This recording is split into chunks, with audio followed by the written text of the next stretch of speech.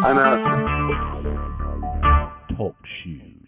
Recorded live. Okay, welcome to the Wednesday night call. It is May 4th, or May 3rd, rather. And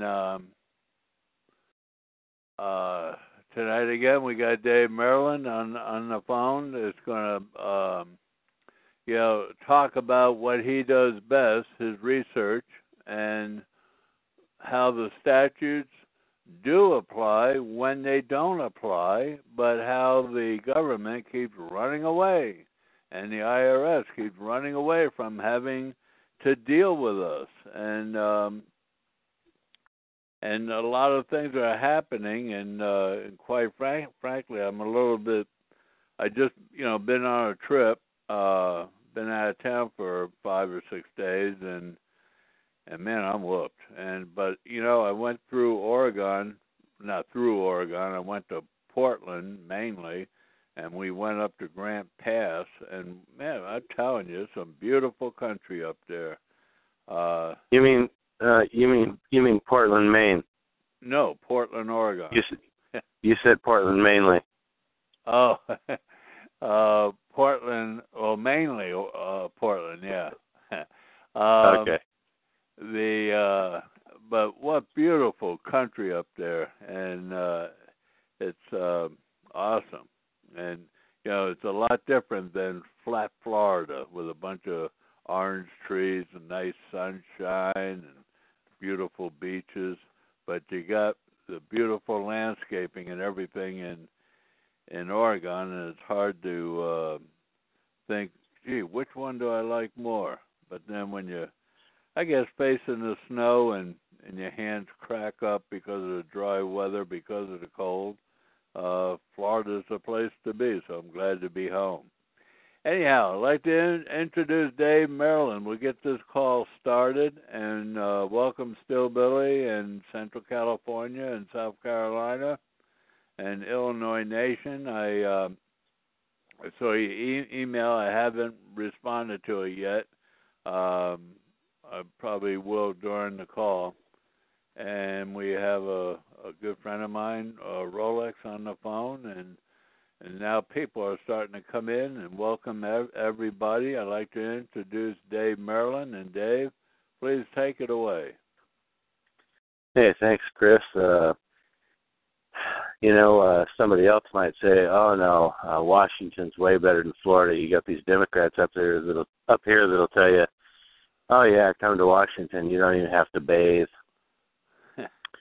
So anyway, I'm in the middle of it. I'm outside. I'm not on the computer today for this call, and it's a beautiful May day here in Seattle. These last 3 or 4 days have been the activation for most of these plants. Got a tree with no leaves on it whatsoever, just a little bit of bud at the end of every single little branch. So just breaking out of it now. And it's a really incredible day here. So this is Dave Maryland in Seattle. Nothing you'll hear me say is intended as legal advice. Anything that sounds like that to you, just consider something somebody else might do on a planet far, far away where the law matters. It doesn't matter here. I prove it on a daily basis. And the goal here is to keep government from getting as much of your money, or any of your money, as much of your money as it does, by proving that some of what the government gets indeed is not owed. You mean a public servant would steal from me? Yeah, that's what the tax code's about. And it was proven in 1993 administratively. So I wrote my treatise on the differences between the tax code and the IRS. And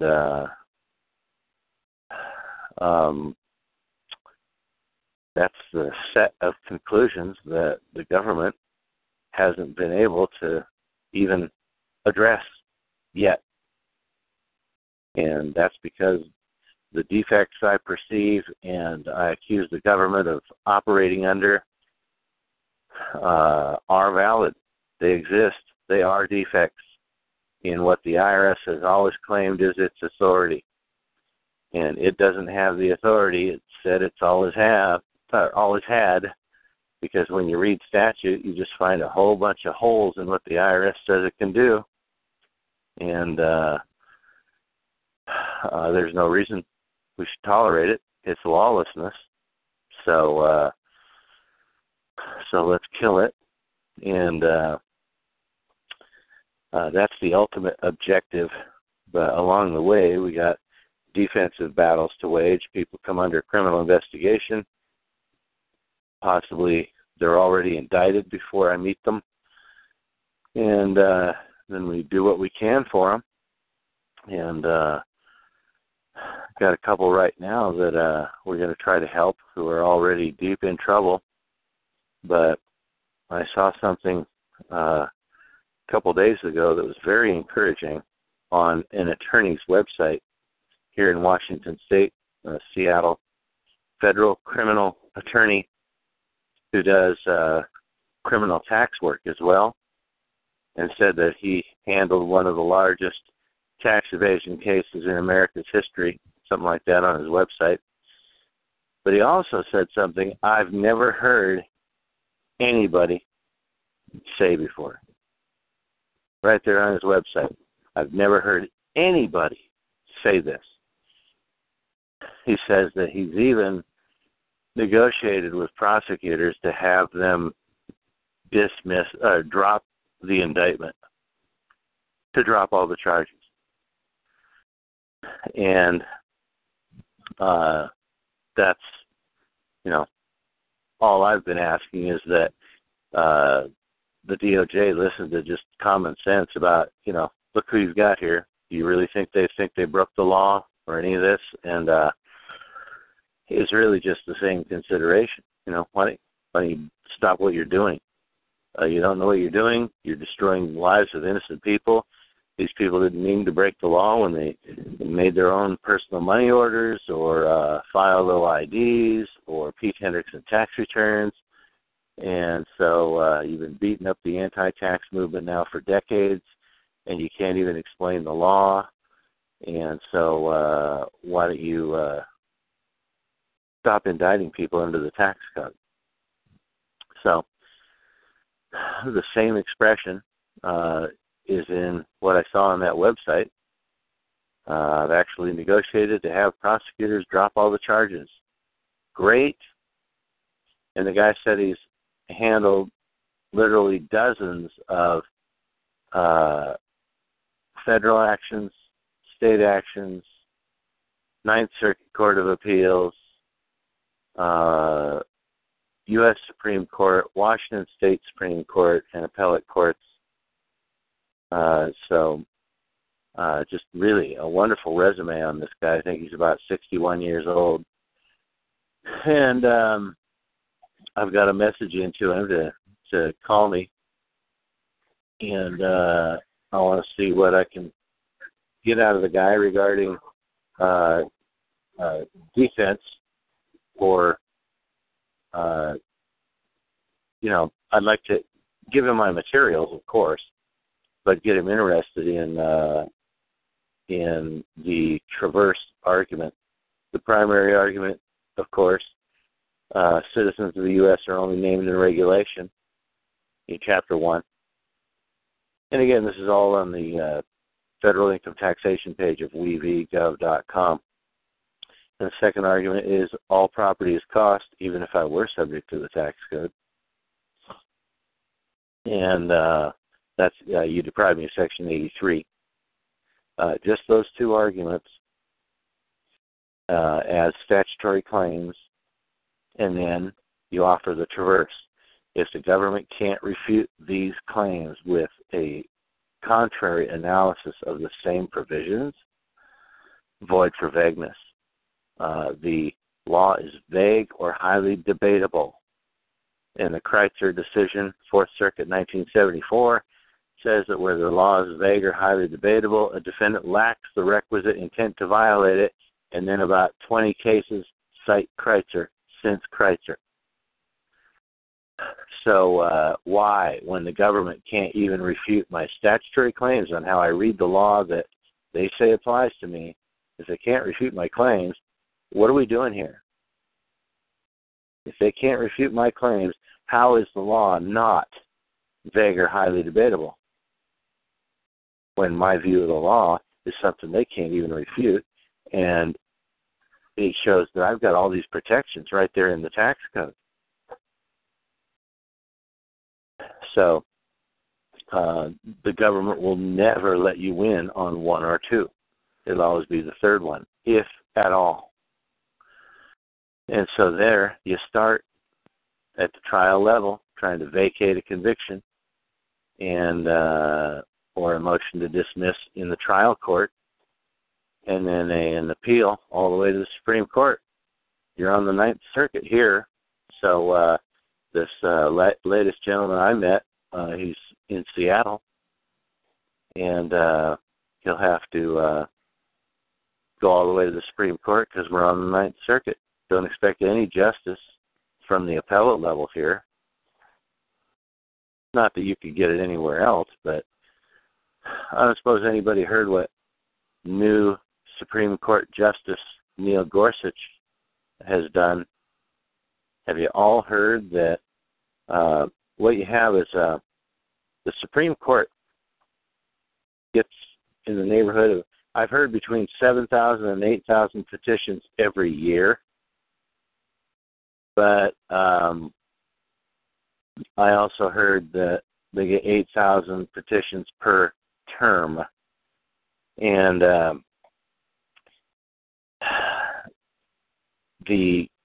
there's a what is it called? A cert pool, certiorari pool of clerks that read the petitions, and they have veto power, and they decide which ones should go before the justices for review, and then the justices decide which ones of those they will review. And Neil Gorsuch told his clerks, you're going to go over all 8,000 petitions, and you're going to tell me what your opinion is, separate from the cert pool. And so he's already policing what the Supreme Court will and won't hear. So obviously he suspects there's plenty of petitions that they should hear every year, and they simply don't. It sounds alarmingly familiar to things that I've said before. You can't go to the Supreme Court. If you can't go to the Supreme Court, you're likely doomed, because the appellate courts get everything done, all the dirty work. And if you don't make it past the clerks to the Supreme Court, the appellate courts win. And only 1% to 2% of the petitions to the Supreme Court make it past the clerks to the justices. So what are your chances of getting into the justices? So all this dirty work's done by the appellate court, while the Supreme Court has not grown in size, and you can bet the executive branch and the legislative branch have. And so I don't feel that the Supreme Court's work keeps up with the demand of the corruption of the court system. But he's now reviewing the denial process the Supreme Court operates. And I thought that was pretty fascinating.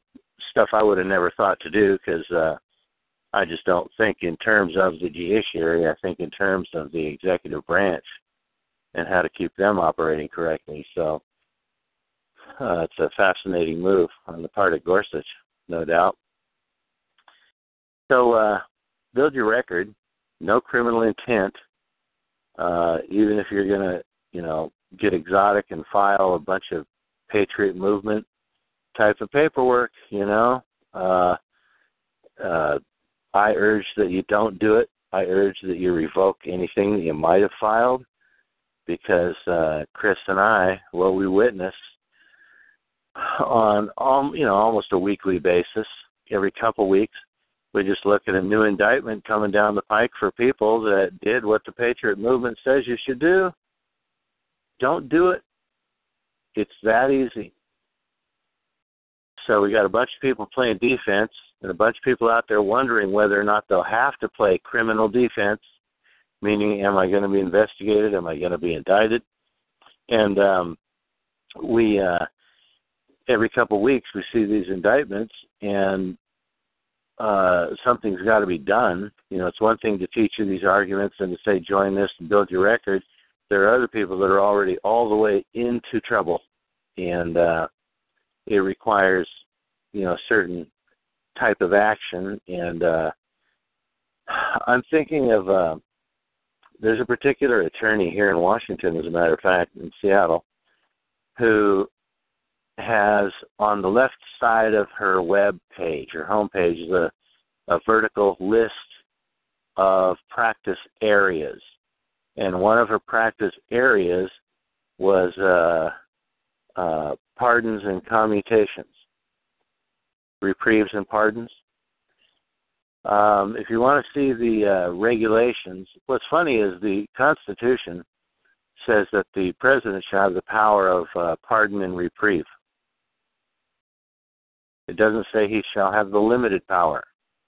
He shall have the power of pardon and reprieve. Pardon only pertains to convictions. So you can't pardon Hillary Clinton until she's convicted. You can't pardon so-and-so until he's convicted. But he has the pardon and reprieve power. If you go to 28 CFR 1.1 through 1.10, 28 CFR 1.1 through 1.10, those are the regulations they wrote about the authority of the president to issue pardons. They're done through the U.S. Pardon Attorney, who works for the U.S. Attorney General in the DOJ.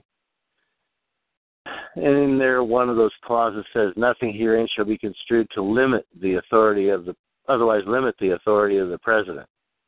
What do you mean? What the hell are you talking about? One of those regulations says you can't file for a pardon until 5 years after your conviction and release from probation. Oh, so everybody else that's falsely convicted, they have to wait until after their sentence and probation before they can even approach you to get their conviction vacated? That's not a limitation on the president's authority? Really?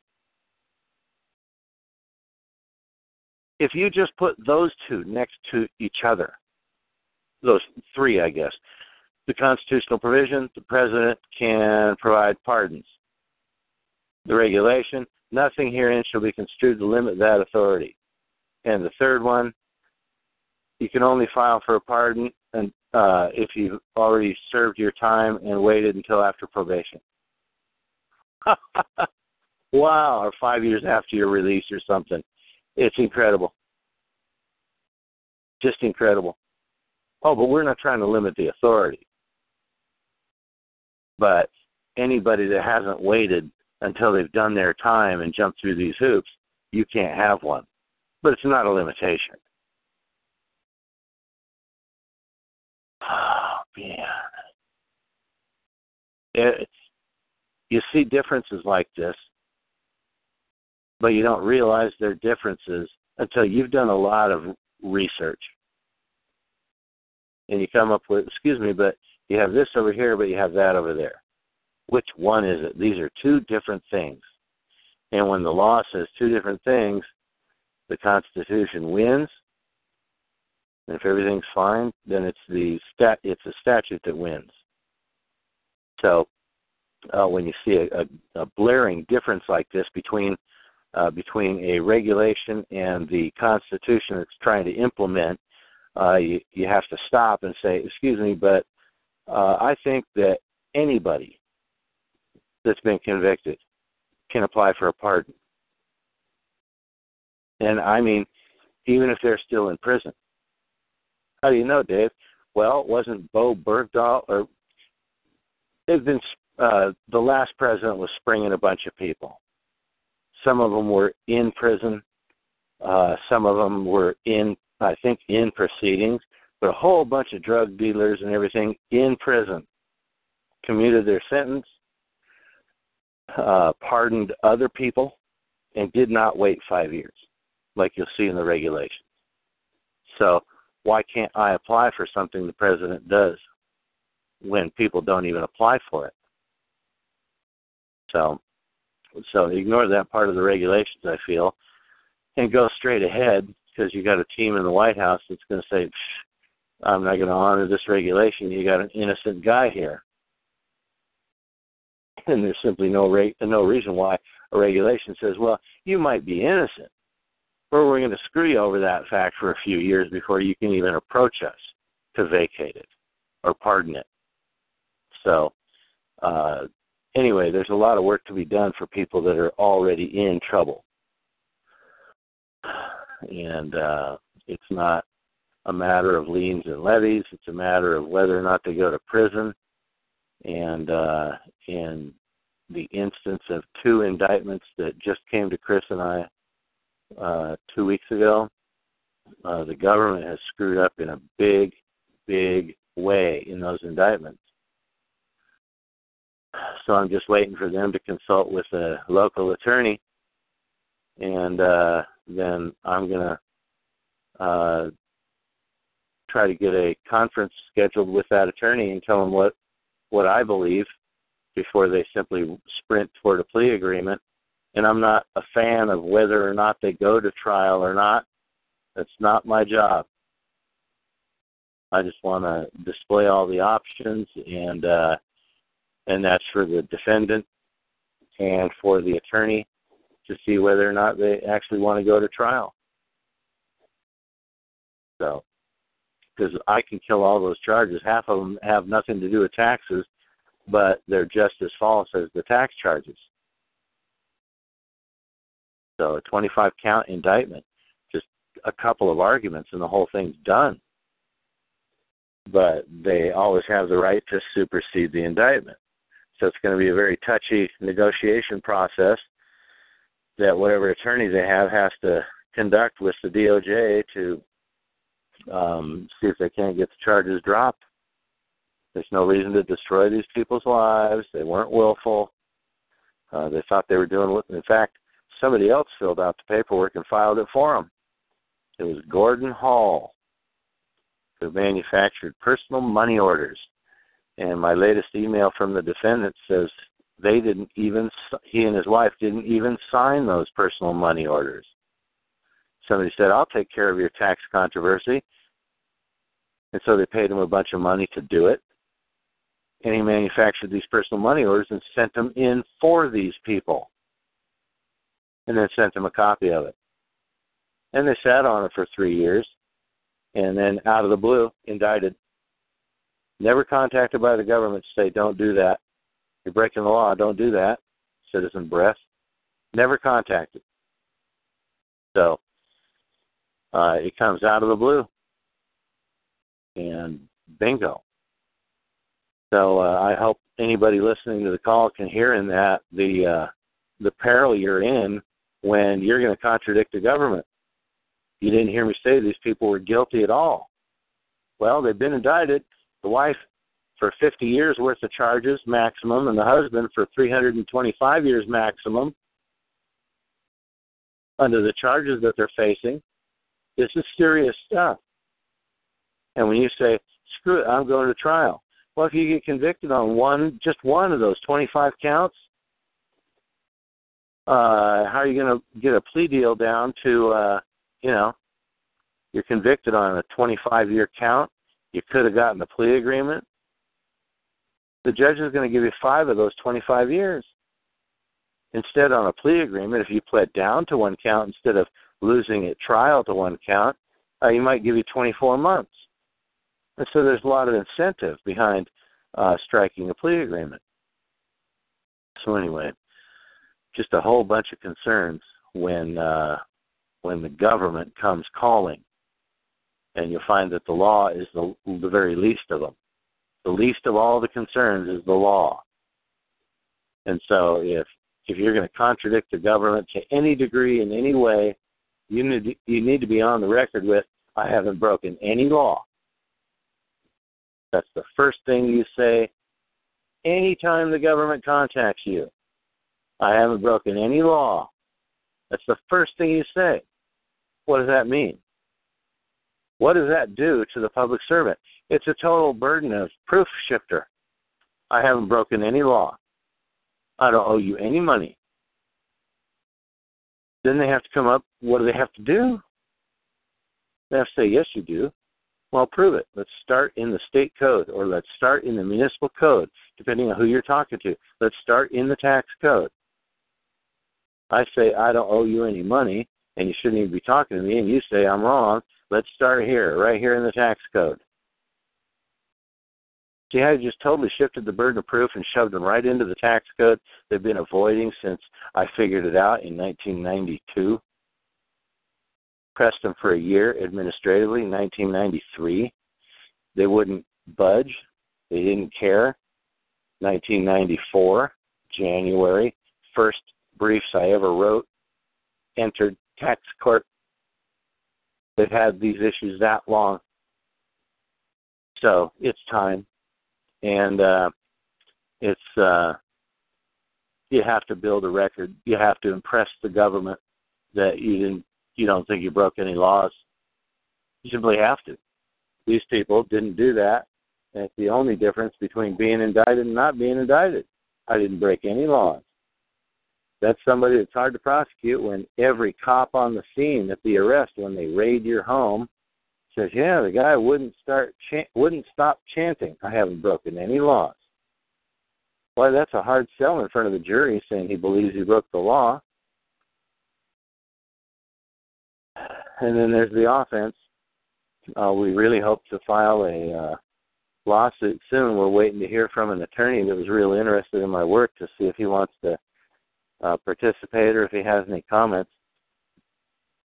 And when we know exactly whether or not or how he feels about the lawsuit, we'll go ahead on our own or proceed with him as the lead plaintiff. We don't know yet. And it'll be a matter of suing the government, asking for a declaratory order to compel the government to provide clear explanation of the laws as promised in the Taxpayers' Bill of Rights. So if we can't get a hold of that attorney soon, we're going to go ahead and move forward with that suit and sue the government to establish a database that provides a clear explanation of all of the laws. They promised it. I want it. Hand it over. And we know they haven't done any work on it yet. None. So it's a monumental project we're suing the government for with a wee little request. I want the court to compel them to establish a database of written explanations of all of the laws. So that's what we're doing on the offense. So offense and defense and clean up all three fronts. Just in this one call, you've heard exactly that. Three fronts, preemptive, in the heat of battle, and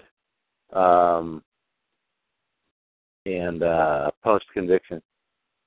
So all three fronts, there's a lot of help that people need, and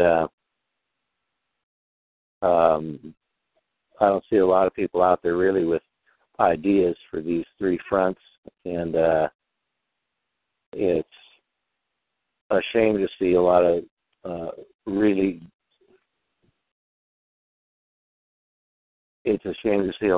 good people, innocent people, going to prison. And that's the battle that Chris and I are fighting.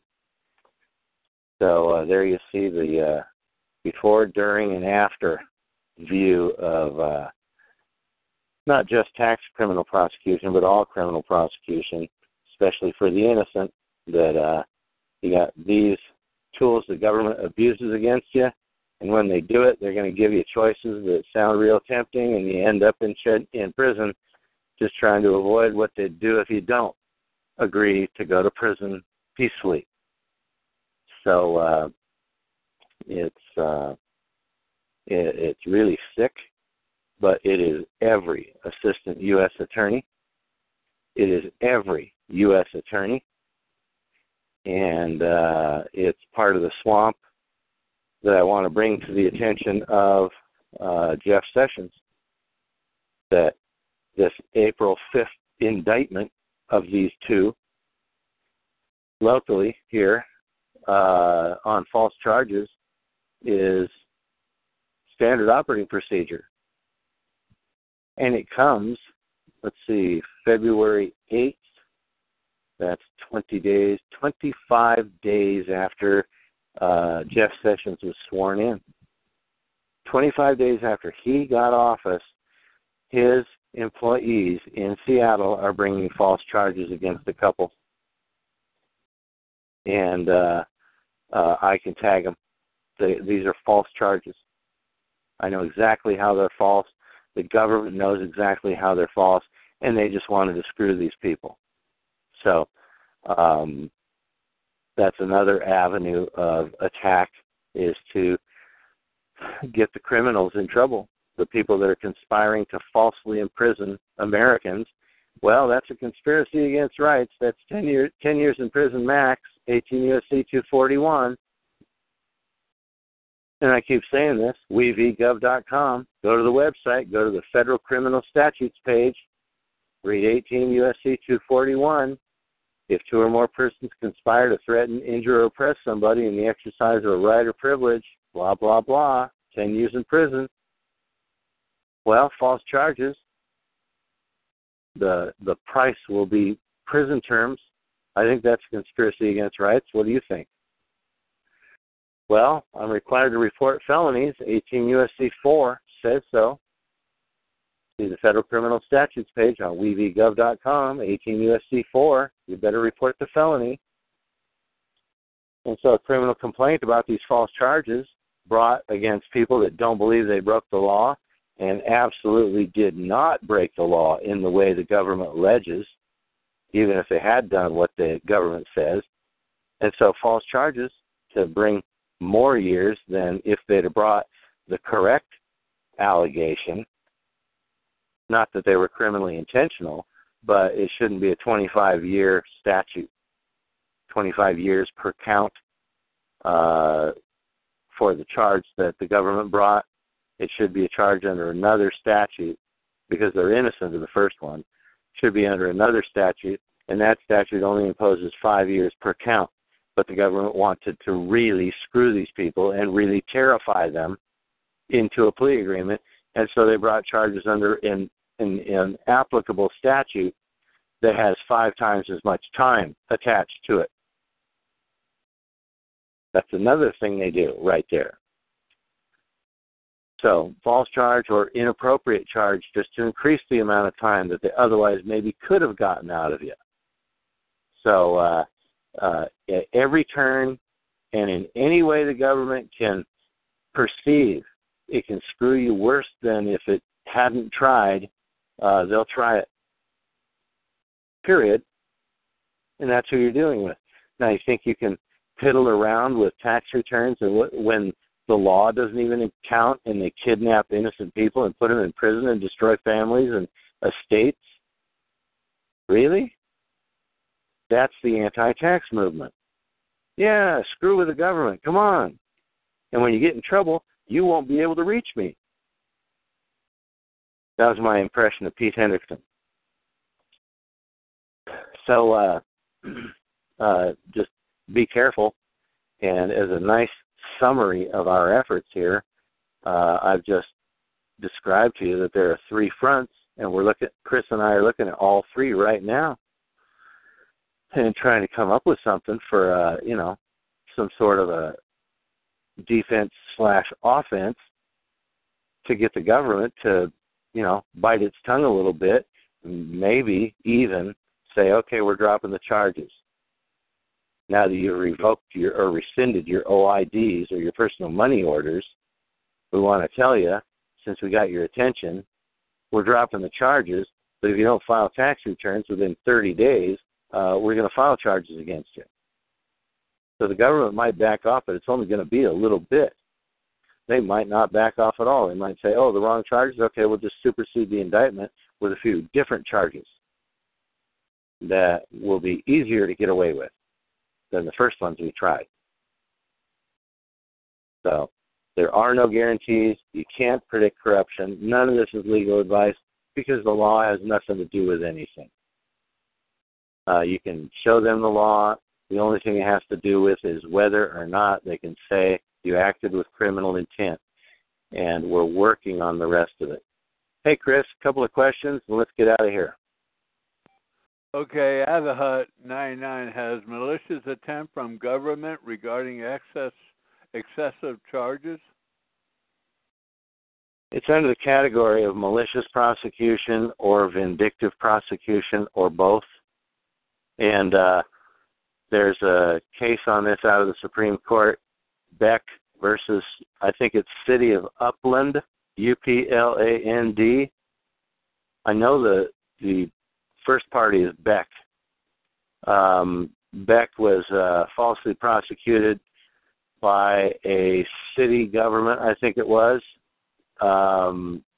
in retaliation for things that he said at a dinner party or a fundraiser for the Commerce, the Chamber of Commerce or something, I can't remember.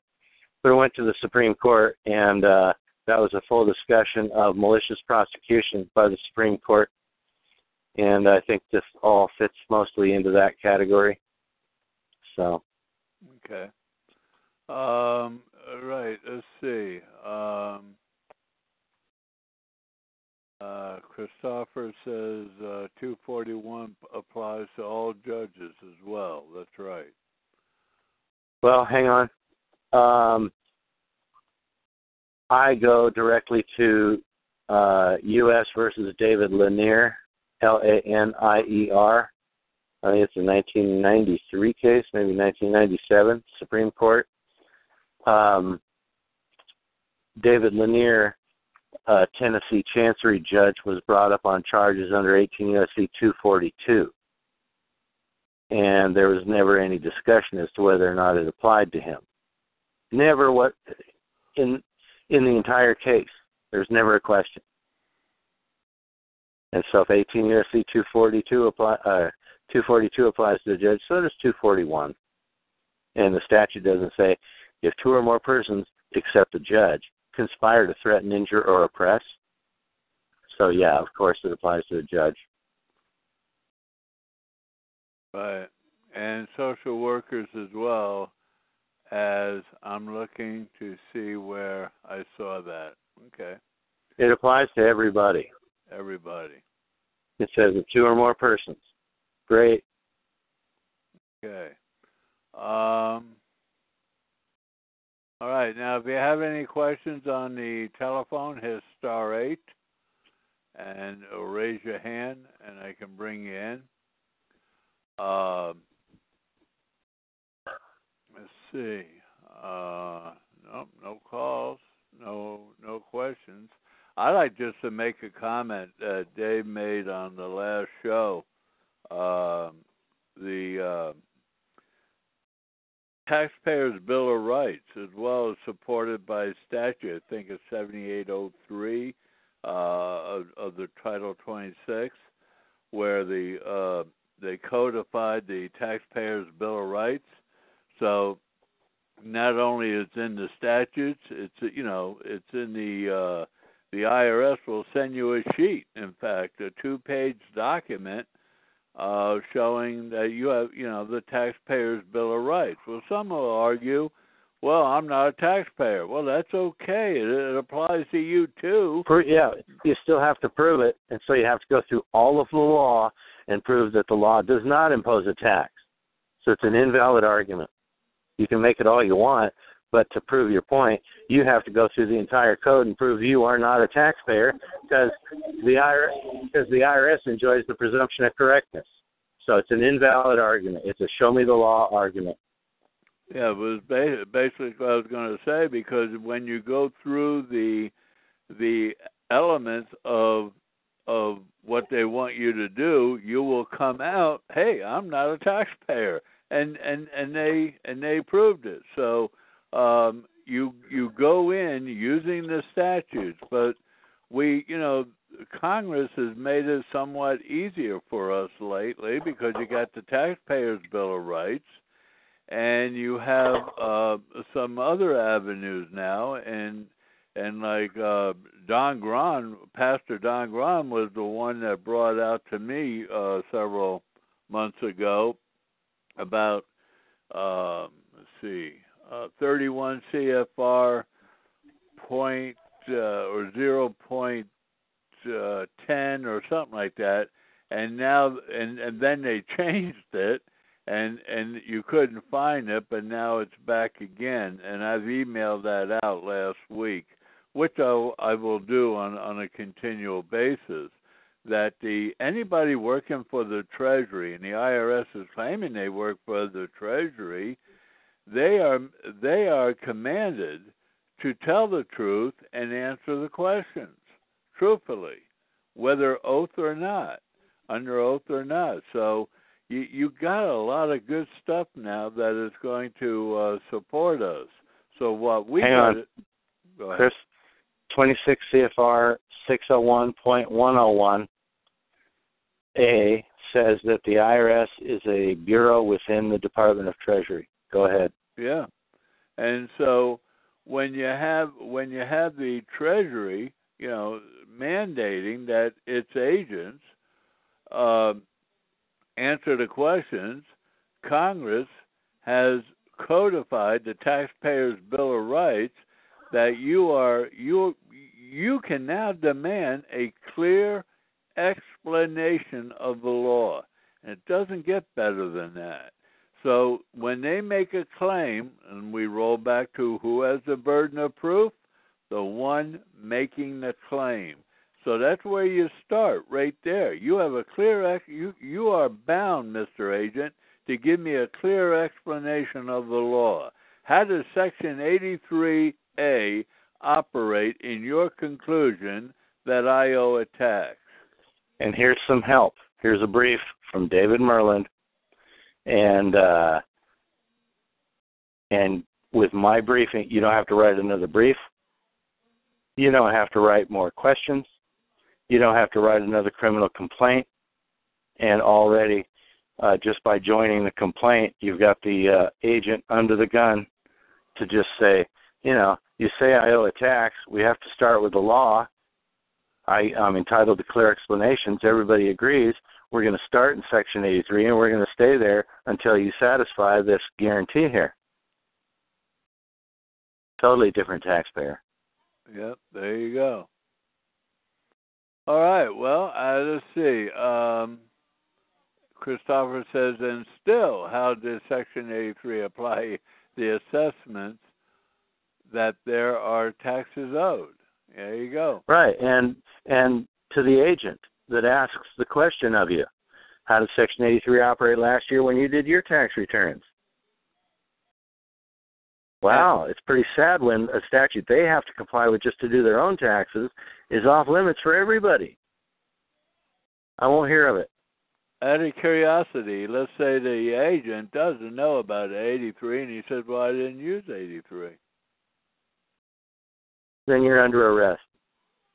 You're conspiring with your boss to steal my money. You don't even look at the law. You had no business even speaking to me. You just admitted you didn't even look at the law. Well, it's not my fault. You're a felon. You're out of here or you're under arrest. Which one is it? That is the position that people have to take. I mean, it's, and that's what got me. Go ahead. It's a lawful position. Read wevgov.com. That's what this website's about. It's about telling everybody, here's how they're stealing your money. If you decide that it's crime, here's what you can do about it. Citizen's arrest. That's what the whole website's about.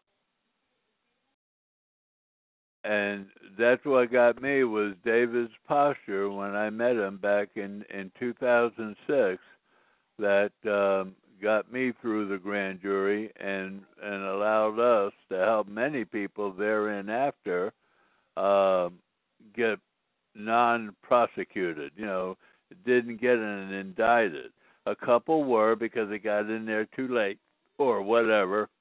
One was indicted because he didn't do. He joined the joiner and sat on it. Didn't send it out to anybody. Nobody even knew he joined it.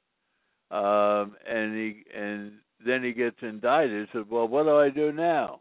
So that's what you don't want to do. You want to be an active. You want to be You want to participate in challenging the agents on Section 83A, as well as some other issues that Dave has outstandingly brought forward. And you can see all of it at V as in Victor, versus vgov.com. I'm going to type it in the chat, but for those who are not on the chat, that's vgov.com. And as in Roe v. Wade, vgov.com. Okay, let me see. Dave, any words on South Carolina lawsuit? I got an email from the lead plaintiff, and he wants to nudge the court, and I got to agree. It's been long enough. And when they deny the motion to reopen the case, we're simply going to amend the lawsuit, and he'll file it again, amended. So we're playing this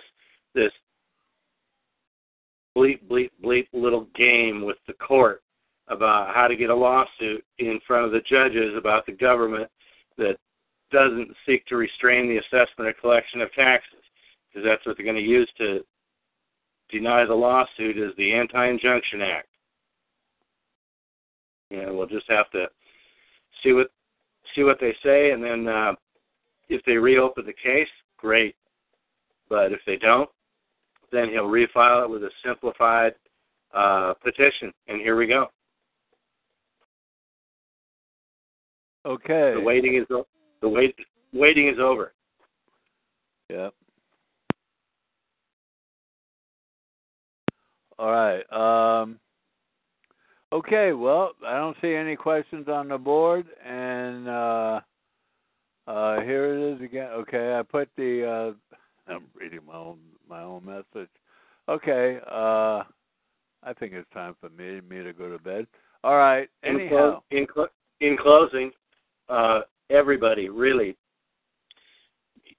on this call, I'll bet you, knows somebody that filed Pete Henderson tax returns, zero tax returns, OIDs, bills of exchange, personal money orders, or something. Or you know of a group that meets.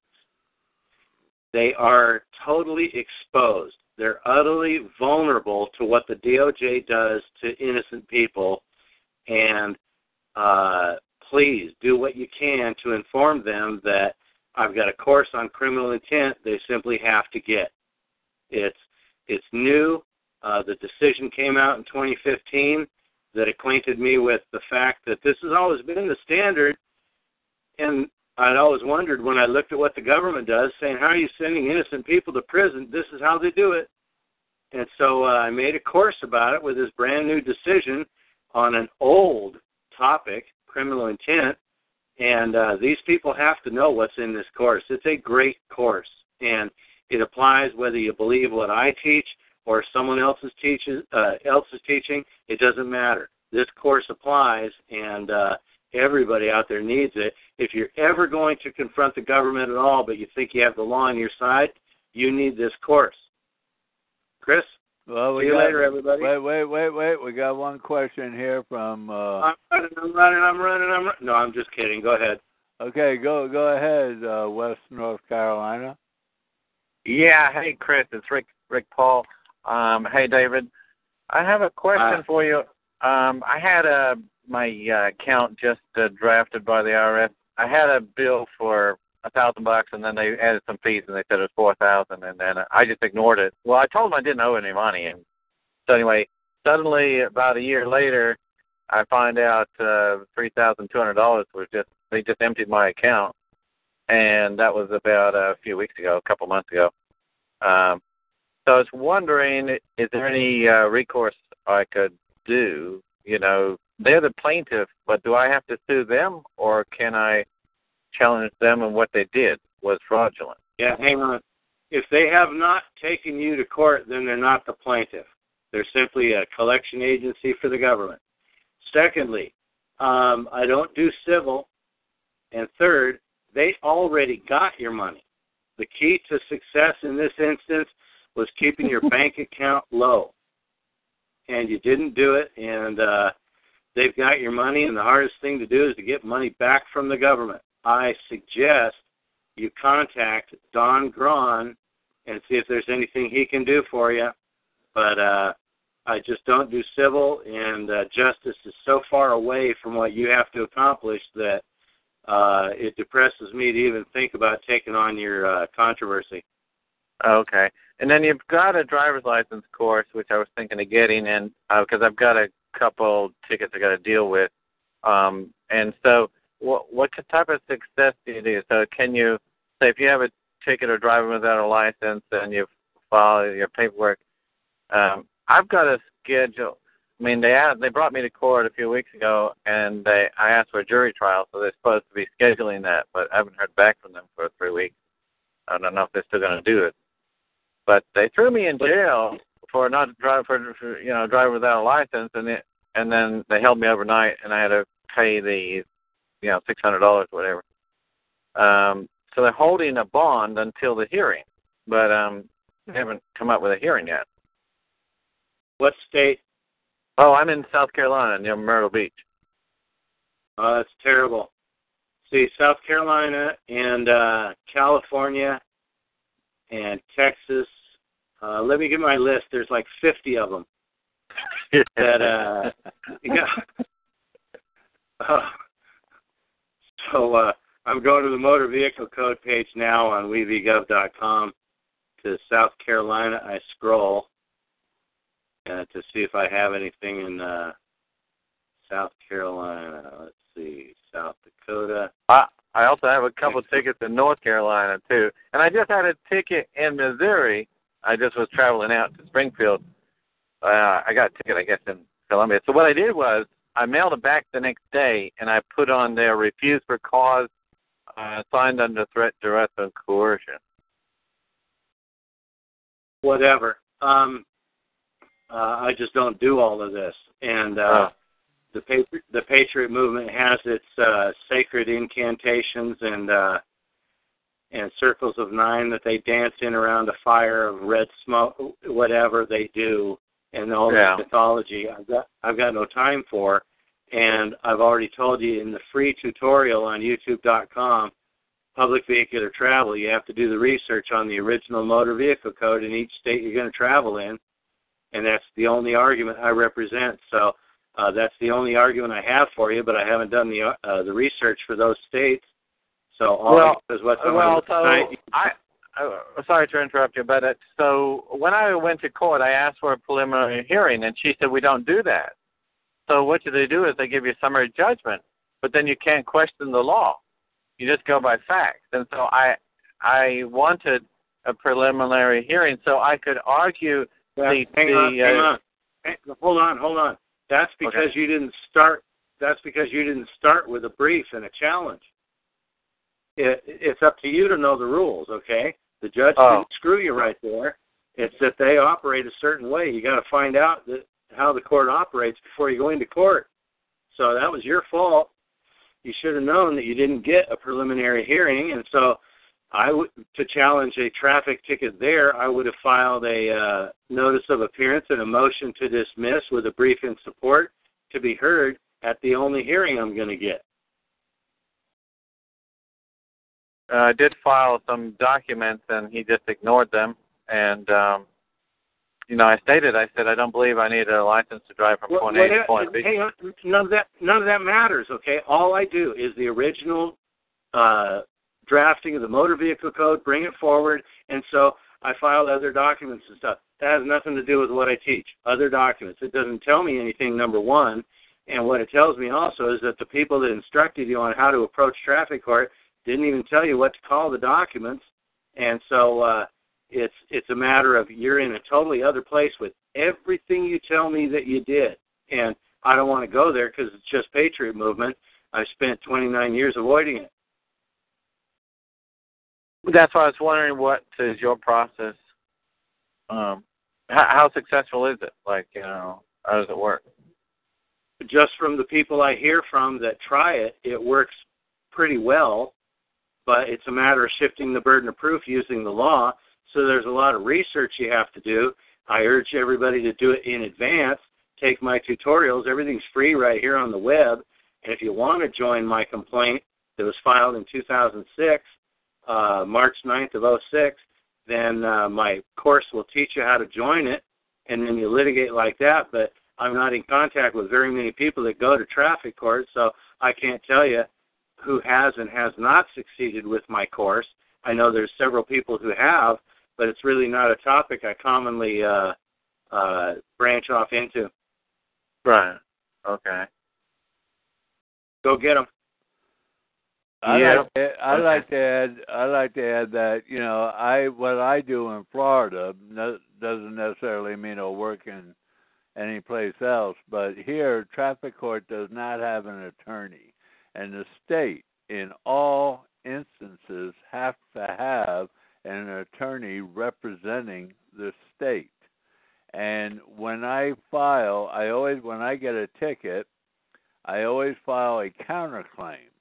And when I file the counterclaim, I send a copy to the state's attorney, as well as putting it, into the record and sending it also to the cop. And since I've been doing that, they never show up. That's good. That's a good point. So I live in a really small town. So I asked the lady, I said, where's the city's attorney? It's a city.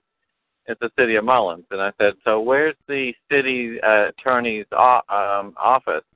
She said, we don't have a city attorney. She actually said they do not have a city attorney. And when I was in traffic court, no one used an attorney. All these people showed up and nobody had an attorney. And there was just one officer there, nobody was properly represented. All right. Okay, well, what you have to work on now is drafting your posture that, hey, you don't even have an attorney, and show the case law where even the states, counties, and municipals have to have an attorney represent them. Yeah, I couldn't even, I can't even. Well, I don't want to take up the call on personal things, but you got the direction to go now. Yeah, okay. Thanks. Appreciate it. Okay, thank you. Okay. All right. Is there any other comments, questions? Christopher says, them being the issuer of the magistrate judge, Spokane, Washington ×2, and Adams County ×1. I guess you would, I don't know, Dave, if you know what that means. No. Okay. So I got to get out of here. It's top of the hour. Yep, so let's call it quits. And I'll see everybody Saturday on 59615 here on TalkShoe. Can't wait. Download the shows here in Chris's archive and in my archive at 59615. See you Saturday. All right. God bless America, and this call is officially over. Thank you.